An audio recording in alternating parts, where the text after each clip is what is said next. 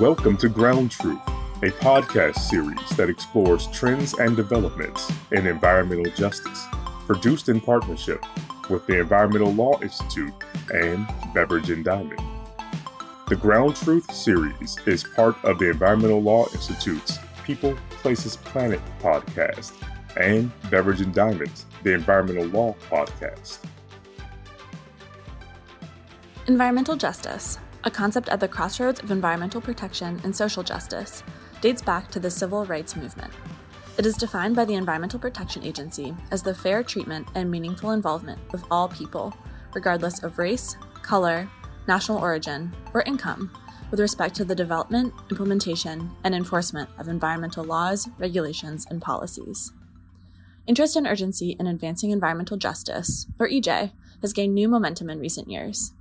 The Biden-Harris administration has placed an unprecedented federal focus on environmental justice using a whole-of-government approach, including issuing executive orders demanding accountability and action from a broad list of federal agencies. In addition, a growing list of states continue to develop, implement, and enforce EJ-focused legislation, accelerated by the intensity at the federal level.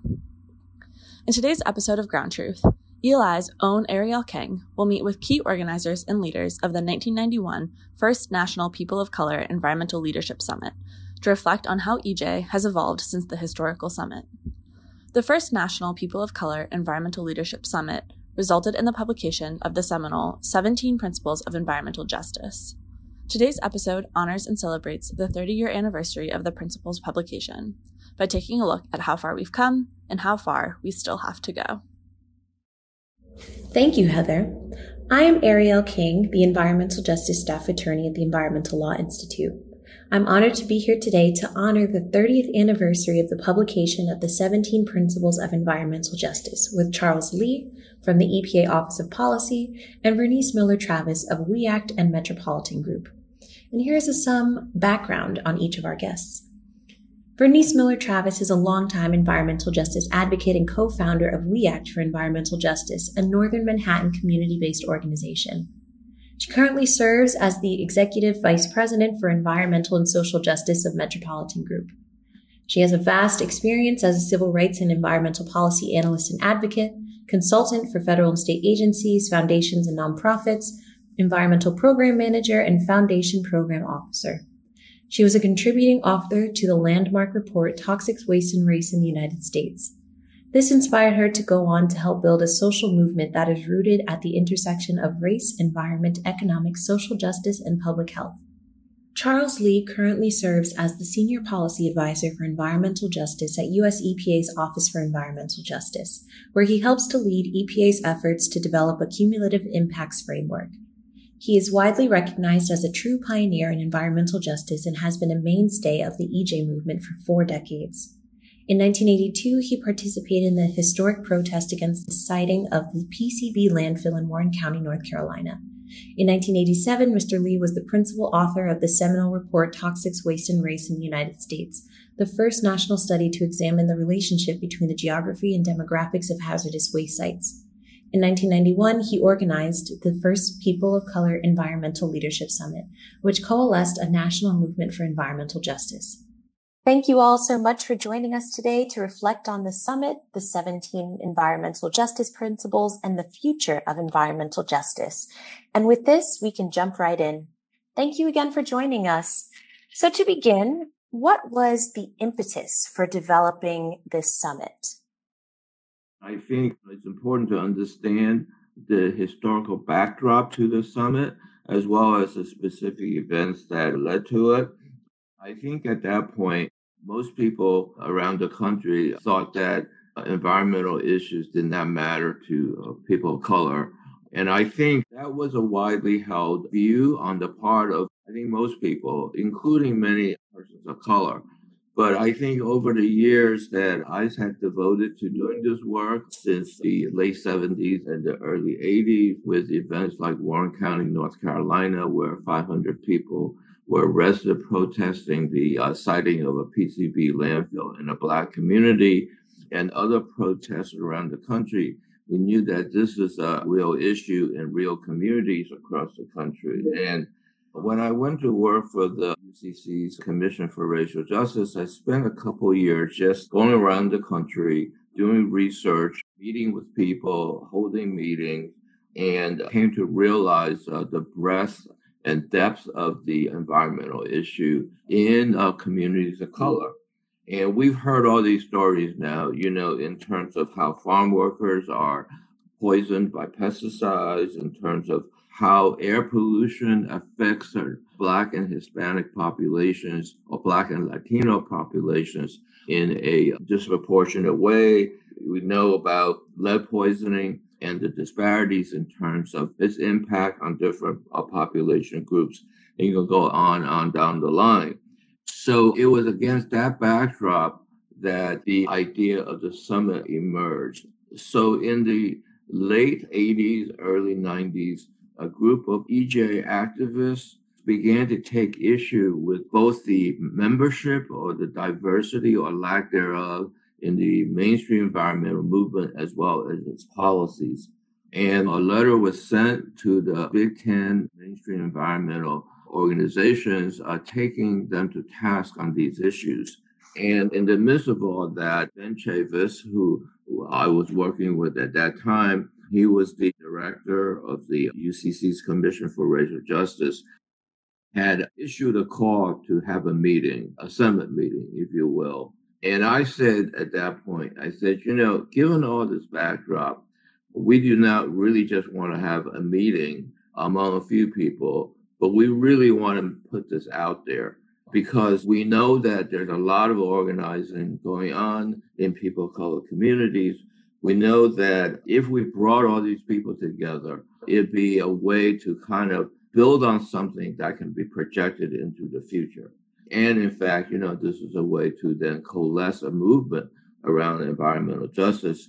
I knew that after the publication of Toxic Waste and Race, which was the first national study on the demographics associated with the location of hazardous waste sites, more and more people have been calling me around their issues, but then not only around their issues, but also linking that to the fact that these were communities of color and making the link between the state of their environment and the historical discrimination that had been taking place for not just decades, but for more than 100 years.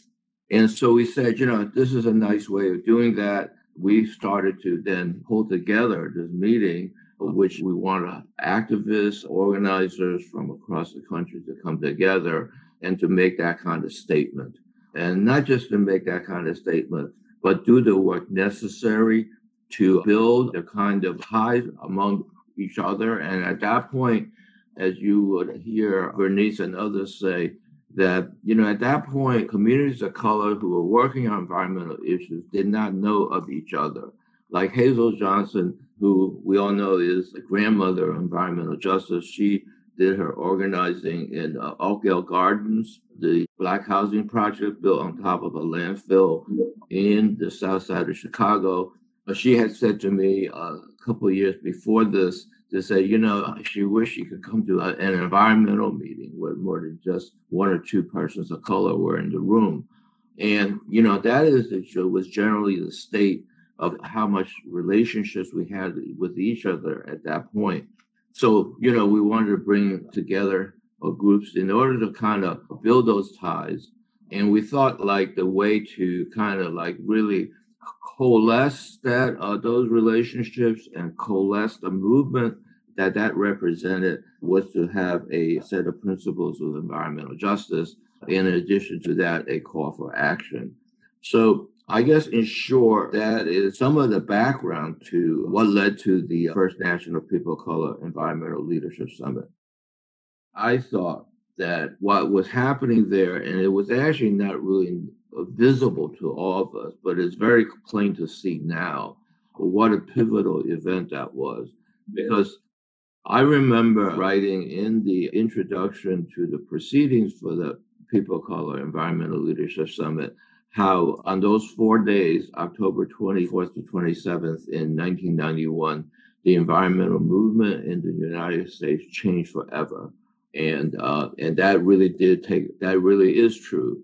And you can see how from that point on, a whole new way of doing business around the environment began to emerge. And it has progressed on for the past 30 years to a point where it is now at the center of the policy agenda for the country. Thank you so much for that explanation. It's so important to share that history. And Vernice, do you have anything to add to this first question for developing the summit?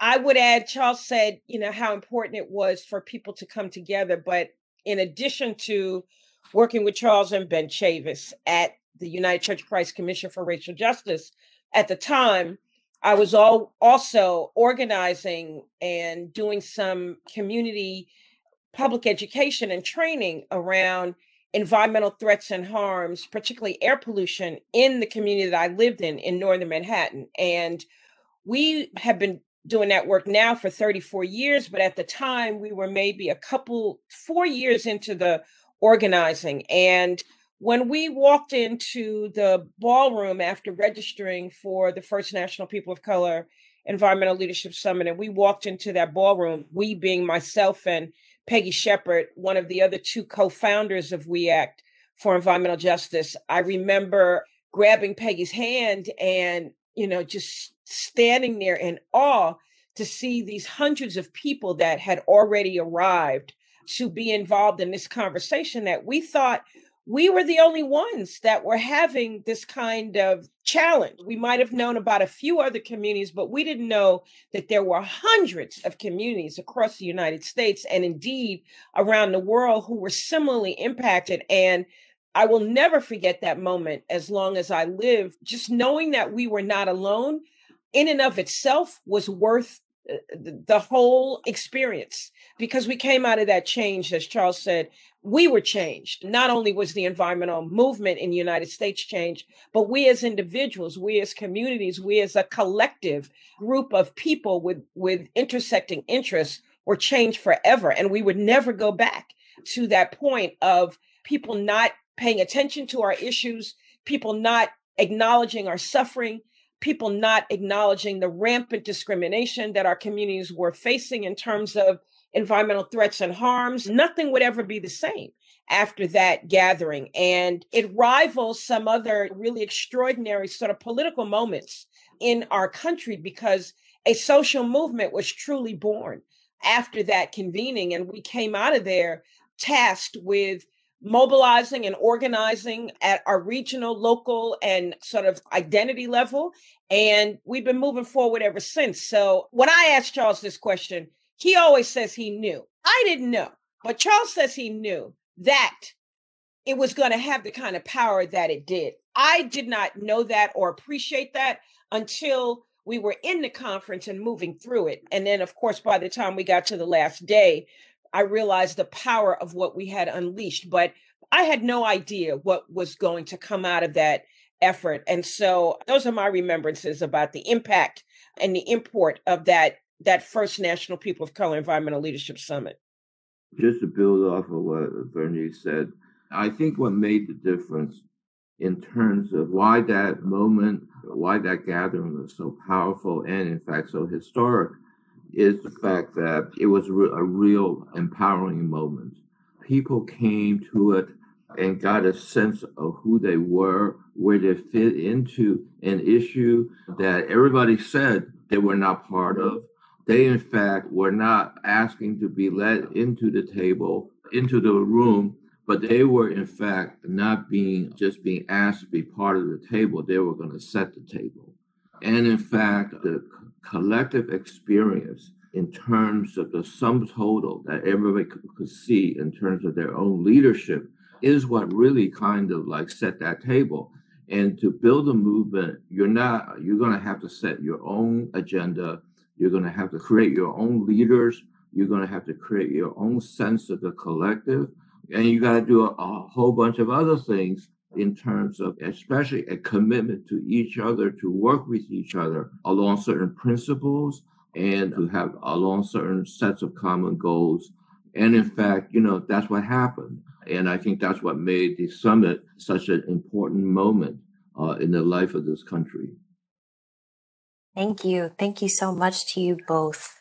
Now I just want to ask, what were each of your roles in the organizing of the summit? And what did you see as the next steps after the summit ended? So I kind of started to get into this a little bit. I mean, I thought my goal after toxic waste and race, which I kind of always talk about in terms of, I wanted to do something that put the issue of environmental racism on the map. And toxic waste and race actually kind of did that both literally and figuratively. But then after that is you wanted to coalesce a movement around that, around all the activity that generated, right? And that activity was kind of like invisible to each other and invisible to the larger community. So I saw the engagement with the mainstream environmental organizations as a moment that you could actually do that. And so I put forward to a number of key people like Ben Chavis and Richard Moore and Bob Bullard and Dana Austin and Pat Bryant, who we cannot forget about this idea that we have this kind of big national summit in which we are showcasing the work that's been done in a really positive way so that, that becomes the impetus for the creation of a movement. And so I went on from there to kind of pull together this planning committee of persons who were on there I just mentioned. And then we started I think it took almost 2 years to plan the summit, to have it all come together. And of course, this was a meeting and a gathering and a collection of people that for the environmental movement was never attempted before in terms of at the scale it was and in terms of the kind of issues that it was trying to address and the kind of relationships that it was building. And so I don't know that I heard Charles say that he was the principal organizer. So then let me say that on his behalf. He and, of course, the United Church of Christ and the Commission for Racial Justice. So where Charles worked and Ben was the executive director of the commission. But when we started all of this, Dr. Charles Cobb was the executive director, and the church really stepped up and put resources and time and donated their time to this effort. And in addition to that planning committee that Charles talked about, there was also an advisory committee comprised of folks from across the spectrum of environmental justice and civil rights and racial justice and indigenous rights. And I served on that advisory committee. And I don't know how many meetings we had, Charles, leading up to the summit, but I do remember, I think our first meeting was in New Orleans, hosted by Dr. Beverly Wright, who was building the Deep South Center for Environmental Justice at Xavier University at the time. And my role was to help with the organizing and to get the word out. At the time, I was working at the Center for Constitutional Rights. I think I was. And we had an office in Greenville, Mississippi, where we did voting rights advocacy throughout the Mississippi Delta and across the Delta region of the Southern United States. And my colleague, Margaret Carey, and I would infuse information about the summit and about the gathering in a lot of the small communities that we were working in. And then Margaret was filing voting rights cases in, because wherever there was the denial of rights and the denial of equal access and the denial of fair treatment, there usually were issues of environmental injustice and environmental racism present in those places too, particularly in the Deep South. So, it was to get the word out. It was to help with mobilizing people. It was to help with pulling the various workshops together. Charles, how many workshops did we have? It was about 25, I think. And just make sure that people had a productive coming together, but also that we came out of that process, not just having come to a conference, but having determined what were we going to do to alleviate the conditions that so many of us were finding our communities in, the environmental threats, the public health threats daily. What were we going to do differently coming out of that conference than going in? And so that was part of our agenda. And it was a privilege to serve in that way to help make that conference happen. Thanks, Vernice, for that. To build on what Vernice said, My goal when I first started pulling together the summit was that we can get 300 or so persons of color, people of color leaders working on environmental issues together for a conversation. That would have been successful. But about a year into this, we realized that I think 1,100 people ended up at the First National People of Color Environmental Leadership Summit. So we needed to have an infrastructure that was bigger than just this small planning committee, which was really important because you needed that to have as a core group to plan something. But we needed to have an infrastructure that was much bigger. And so we brought together an advisory committee. It was a national advisory committee of about 45 to 50 people from, like Bernice said, all across the country. And that gave us a lot more legs. And we relied on that committee, those people and others, to really go out and do the organizing. That just required people that knew people who were doing work actively to get the word out, to get their information to us, and to make sure that we were mobilizing enough of the resources to get our people there. Because, of course, now most communities of color working on environmental issues do not have adequate resources. And then it was like virtually none. I mean, all these organizations were really working on a shoestring, just trying to get by on a day-to-day basis. So in order to get people there, a big part of the task was making sure we brought adequate resources. And I do want to thank all the foundations and the other organizations that donated resources to help make that happen. I mean, I don't think it would have happened with just the church's resources, but it included resources that we were able to generate with support from many organizations. So that was another important part of this.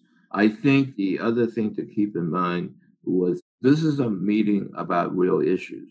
So we had to get people who really understood these issues, dealt with them directly, and was able to come and be prepared to talk about these issues in a really kind of thoughtful manner, in a way that was really forward-looking.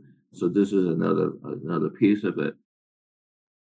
Let me just give a shout out to one person in particular, and I'm sure Charles would agree. We had a dear friend and colleague, Damu Smith, who served on the advisory committee for the first People of Color Environmental Leadership Summit. And at the time, Damu was the Southeast Regional Director for Greenpeace USA.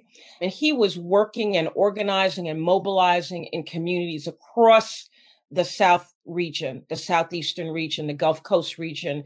And everywhere that Damu went, he mobilized people to come to this conference. And I don't know if you agree, Charles, but I would say that Damu probably generated a third of the people who showed up at the conference because they heard about it from him. And he also helped to raise resources to get people from communities that he was organizing in, that Greenpeace was organizing in, to attend the conference. And he did a phenomenal job of getting the word out. And so, lots of people were doing that. But I just want to raise the late Damu Smith up in particular, because I just know he did an extraordinary job of mobilization to get people to that conference. Thanks for that, Bernice. In fact, Damu has a history in terms of, he worked for the commission for many years. So he was almost like part of the commission, and so he did a lot of that work that Bernice talked about, but he also did a lot of the logistics of just getting all the details kind of pulled together. And so, Damu played a really, really, really important role in making the summit run as smoothly as it did. Thank you. Thank you so much. Next, I want to turn the conversation to the 17 principles of environmental justice for a moment. Charles and Bernice, you've both already mentioned the principles a bit during this conversation, but for the benefit of our listeners, I'll share again a bit of background. One of the key outcomes of the summit was the establishment and publication of the 17 principles of environmental justice, which delegates to the summit drafted and adopted. Since then, these principles have served as a defining document for the grassroots movement for environmental justice. So how did the delegates decide to draft these principles?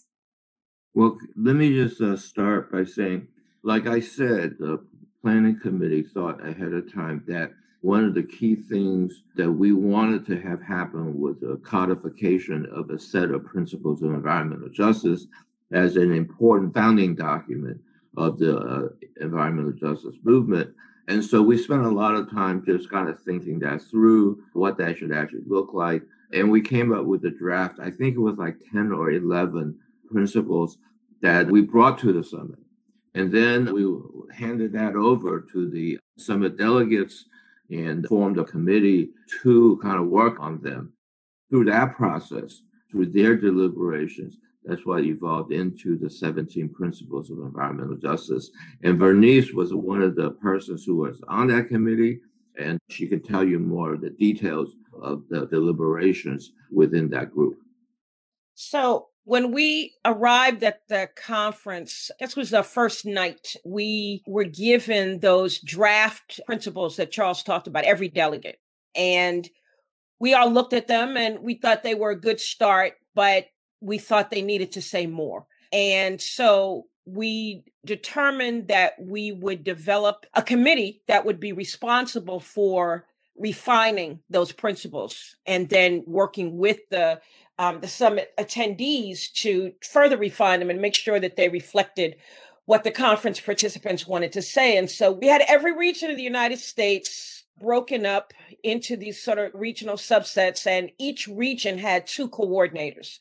And then we had some racial and ethnic group coordination as well. And so we gathered up all those people and sort of deputized them to serve as the committee that would become the drafting committee for the principles of environmental justice. And myself and Neftali Garcia Martinez, we were together, and as well as all the other folks. We also had 2 young people who were, I think, 19 and 20 at the time. Kikanza Ramsey was a student in Southern California and worked with the Labor Community Strategy Center, and Mia Yoshitani. Mia was a college student at the time. Mia now has just stepped over as executive director of the Asian Pacific Environmental Network, which she led for years and years and years. And she is a force unto herself. But at the time, Kikanza was 19 and Mia was 20 and served on this drafting committee and held their own with all these adults who were on that committee with them. Or I should say they were adults themselves, but much, much older than them at the time is the point I'm trying to make. And we all labored together. And so there was this big, huge ballroom where the major convenings when we were all together were happening at the Washington Court Hotel in DC. And there was an anteroom off the back of that big ballroom where the committee and I guess sort of the office for the Commission for Racial Justice for the conference was operating. And we were around a table for 3 days of the conference. And so I like to say that I heard the summit happening on the other side of the wall, but I was actually in this room with these people hammering out the principles for environmental justice for most of the conference, and had some really interesting experiences when various people spoke and the audience responded so overwhelmingly to some people like Dana Alston, and you could hear it through the walls, but you didn't quite know what was going on. But we were working on every single word, every dot, every tittle, every comma, every punctuation mark. And so we would work on various things, talk about, debate various issues, and then every evening we would have dinner where we would all be together. And after the dinner, we would usually also have some cultural activity that Damu also organized. And then we would have a session with all of the conference delegates to go over every single word in the draft of that day of the principles of environmental justice. And if I am never part of a collective process again, the fact that I was a part of this collective process will stay with me and resonate with me forever, because it was an extraordinary exercise in democratic decision-making and collective participation and, real back and forth and sharing about what people thought should be in this document. And I remember at one point, maybe it was that Saturday night, and we were up to about the third or fourth iteration of the draft. And I remember having an exchange with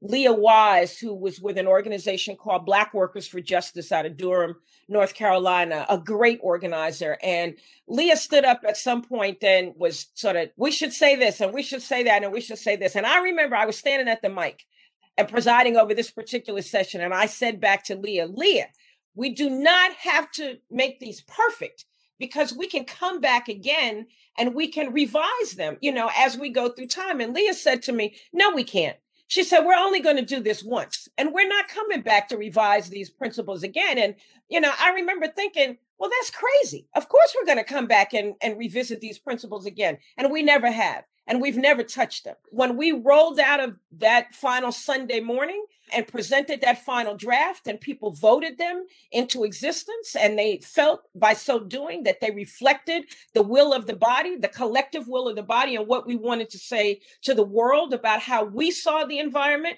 about how we thought these issues were intersectional, about how we thought indigenous land rights and sovereignty was a fundamental principle, being against war was a fundamental principle, uplifting the International Declaration of Human Rights was a fundamental principle of our work. Those are the values that we wanted to articulate, and those are the values that we still stand on 30 and a half years later. Thank you. And those principles are timeless, and they're so necessary to this movement. And so I just want to thank you both for the work that was put into the development of those principles. So now I want to move us to talking about progress since the summit and the path forward. In both of your views, how has environmental justice evolved since 1991? I know that's a big question. What are some of the key elements that you have noticed in the evolution of environmental justice since this first summit? Well, right at this moment, the President of the United States is aligned with the work that we are trying to do. And we've had support from presidents. We certainly had support from President Clinton, who issued the executive order on environmental justice in 1994. We had support from President Obama and his administration, but we've never had support at the level that we have support from President Joseph Biden and Vice President Harris and EPA Administrator Mike Regan and so many other leaders in this administration. We've never seen the kind of support that we have right now. So, some days I have to pinch myself at the level at which we are having these conversations and real work is being done to advance environmental justice. Multiple executive orders have been signed by the president. And so that is one thing that is certainly different, demonstrably different, that the president of the United States is aligned with the work that we are trying to do and with trying to eliminate the decades worth of discrimination that communities of color, low-income communities, rural communities, tribal communities, immigrant communities have experienced in terms of environmental threats and environmental exposures. We've not been in this situation before, in my opinion. So that's one thing that's different. Another thing that's different is the level at which people are recognizing that the work that people have been doing to advance environmental justice is a fundamental piece of our national civil rights agenda, our national human rights agenda, and certainly our national environmental policy agenda. But I don't know that people always appreciated and understood the value of the work that this movement has been doing. And something about what has happened since the murder of George Floyd and so many others, since the rising climate crisis and the disproportionate impact of climate change on communities of color, low-income, tribal, and immigrant communities, something about this moment has raised the level of, I think, attention, or maybe it's not attention so much as it is clarity, that folks can see the value of the work that we've been doing these many decades. And that wasn't always true. And so that is different. We see a lot of environmental justice leaders are being recognized nationally and internationally for the work that they've done. We see some attention being paid by philanthropy to the work of these organizations, although that certainly has not always been the case. Charles mentioned that this sector is incredibly under-resourced, and the level of disparity in terms of philanthropic grant making that goes to support environmental justice organizations, particularly those led by people of color and mainstream environmental groups, is gargantuan. It's orders of magnitude difference in terms of where those resources are going. But we do see that changing. We see federal resources being directed to the field at a level that is unprecedented. So we are in a different moment, but the proof will be in the pudding in terms of whether or not people are going to be treated equally before the law. That remains to be an agenda item that we have not fully realized, that we see vigorous enforcement of environmental laws and regulations at the most local levels of government, all the way to the highest levels of government. That is still to be realized, and that we see real valuing of people's lives, no matter the color of their skin, no matter where they live, no matter their economic status, that is still to be realized. But we've certainly come a mighty, mighty, mighty long way. And I, for one, am very appreciative to still be here to see this moment come around. I remember in the 1990s, even after the executive order on environmental justice was signed by President Clinton, going to Washington, D.C., and meeting with people. And this was at all levels and from all different sectors, including government, and just looking at me and saying, so what is environmental justice? And, there's such a big change now in terms of a understanding of what environmental justice means and why that's such an important lens by which to understand critical issues of society like climate or infrastructure or health disparities, so on and so forth. And the issue of environmental justice got mainstream in a way that was pretty profound, I think. I mean, even going up to the 2000s, 20 years or so after the summit, most people really did not really understand what environmental justice or environmental racism was. And then, Katrina took place, and it really put that front and center in terms of the connection of environmental justice and the climate crisis. And then, of course, Flint took place, the Flint water crisis. And, people got a real understanding of what environmental injustice looks like. And that was the first time the words environmental justice, environmental racism really got into the mainstream political discourse in the 2016 elections. And since then, I think this has been getting to be bigger and bigger in terms of a broader understanding.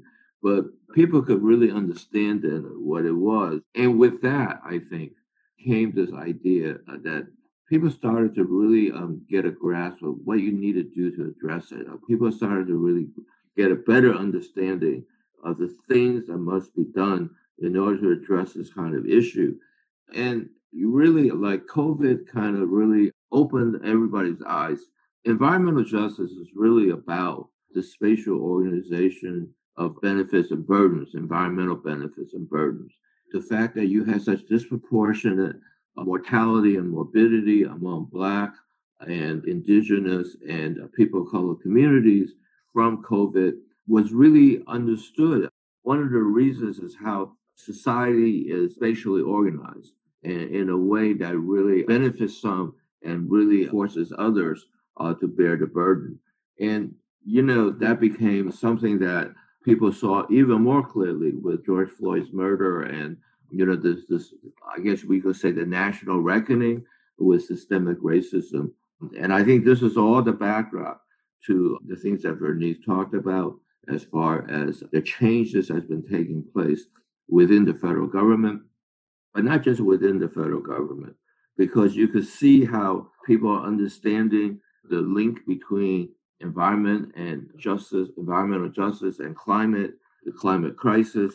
People are talking about, doing research on, and looking for policy hooks to address things like structural racism and how these are interrelated with things like cumulative impacts, which is a concentration of over time based upon the conscious policies of government to concentrate negative environmental uses, unwanted environmental uses in certain communities. And finally, I think the thing that we all need to start to really try to get our hands around is how do you make sure that issues of disproportionate environmental impacts, the inequitable distribution of environmental impacts are being addressed in EPA and government's regulatory decision making. Those are the kind of things that we're grappling with now. And that is like a long way from 30 years ago when we're just kind of like identifying the issues. We're starting to get better understanding how to organize around them. But now it's at the point where you're saying, how are we going to make real changes? And that involves, a constellation of approaches, some of which are mentioned already, but it comes down to really investing in communities, really getting a handle on systemic and structural racism and inequity, making sure that's being considered as part of our ability to make these part of regulatory decision making. Vernice, what are you hopeful for in the world of environmental justice now and in the near future? Well, I guess one thing I'm hopeful for, though there is a bit of controversy around it, is a clear acknowledgement that as Charles and I discovered way back in 1986 and 1987, when we were writing and producing and publishing Toxic Waste and Race, the report, that race continues to operate independent of all other social variables and factors in determining, advancing, and creating circumstances of environmental inequity and environmental harm. And though it continues to make people uncomfortable to acknowledge that, it just is a fact. And all the evidence points in that direction, including EPA's own evidence and EPA's own research. And it is important to acknowledge that, but it is also important to create policy and to change policy and to change practices so that we don't continue to replicate those conditions of racial inequity that serve as the foundation of environmental injustice and environmental harm and environmental racism. It's one thing to acknowledge that those issues are still at play. It's another thing to do some things differently so that we don't continue to get the same kinds of outcomes and replicate the same kinds of harm and visit the same kinds of disparities again and again and again on the same people and places across our country and indeed around the world.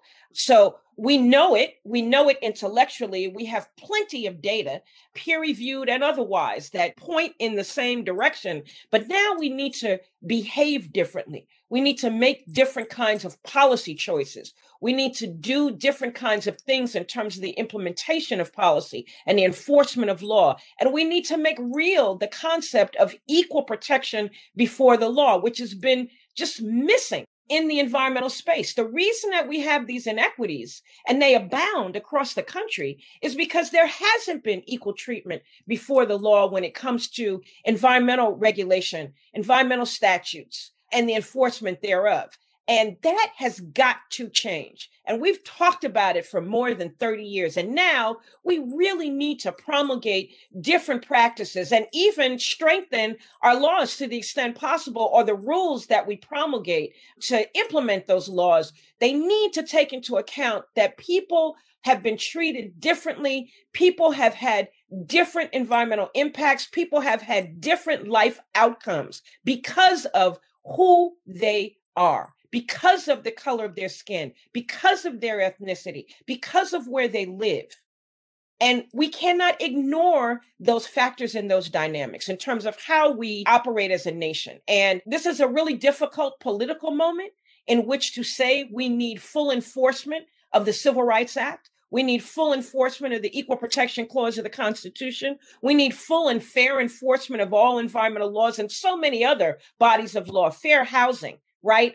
Agricultural policy, science and research, so many different ways that our government operates from the highest level to the most local level. But we need to acknowledge that people are in harm's way, not because of anything they did, but because of who they are. And if we could acknowledge that and center that in the ways we think about policy and practice going forward, and the investment of federal, state, local, tribal resources to erase and eradicate those inequities, then we really be seeing some major improvements in people's life outcomes. And I think that's where we are. So we know intellectually that this is true. And now what we know has to match up with what we do. Absolutely. One last thing I wanted to add to what I was saying about how things are different, and what gives me hope is the fact that environmental justice is truly intergenerational now. I mean, I think that the idea, the values, the approaches, the relationships that all kind of wrapped up in those 17 principles of environmental justice and the environmental justice movement are things that younger generations are really taking to heart and really integrating into the way they approach problems in the world. And you know, it's kind of like environmental justice is about changing behavior, changing what is considered normative in terms of values and methodologies and analysis, and you know, just the relationships that really make for a much more wholesome and healthy society. And so I think that this is something that, you know, I'm hearing from young people as they're taking on these issues, really taking to heart. And I think that's what's really giving me hope. Here, here. Thank you. And I just want to thank you both for being here and being a part of this conversation today, and all that you've contributed to the environmental justice movement. And so finally, I want to ask if you have final remarks specifically for environmental legal practitioners and decision makers on how they can work to advance environmental justice. Well, I guess the first thing is to believe people when they tell you that they are in pain and they are suffering, to believe people, to validate people's lived experience. And for so very long, that has not been the case. People have had to go to extraordinary lengths to prove that they were in harm's way. And it just shouldn't be that hard, particularly when the harm is something that can be life altering, right?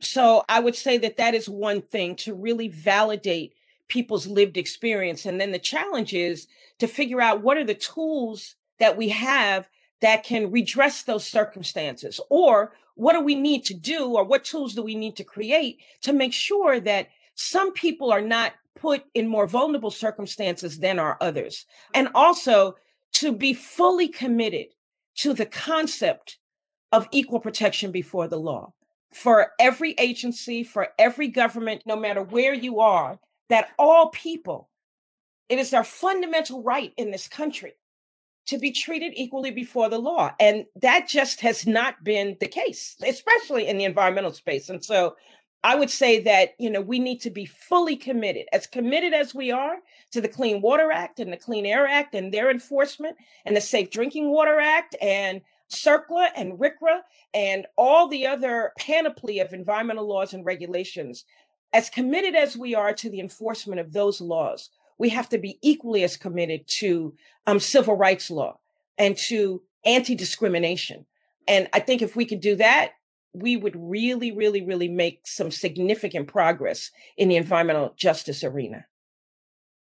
What is a bit of advice for decision makers in government around environmental justice is to really take a democratic governance and take it to heart. And that means go out and engage communities, like Bernice said, to understand what they're saying and what they're lifting up as issues are things that you must deal with. And then making sure that we have the processes to incorporate them into our decision making. That is actually a big sea change in terms of how government does business. And with that, that is the only way you're going to start to build the kind of trust that's necessary to get to a place where we're all like working together to solve these issues. Thank you. And again, I just want to thank you all for being here and for everything that you have done to shift environmentalism to incorporate people and people's needs and people's protection, and to strengthen the environmental justice movement.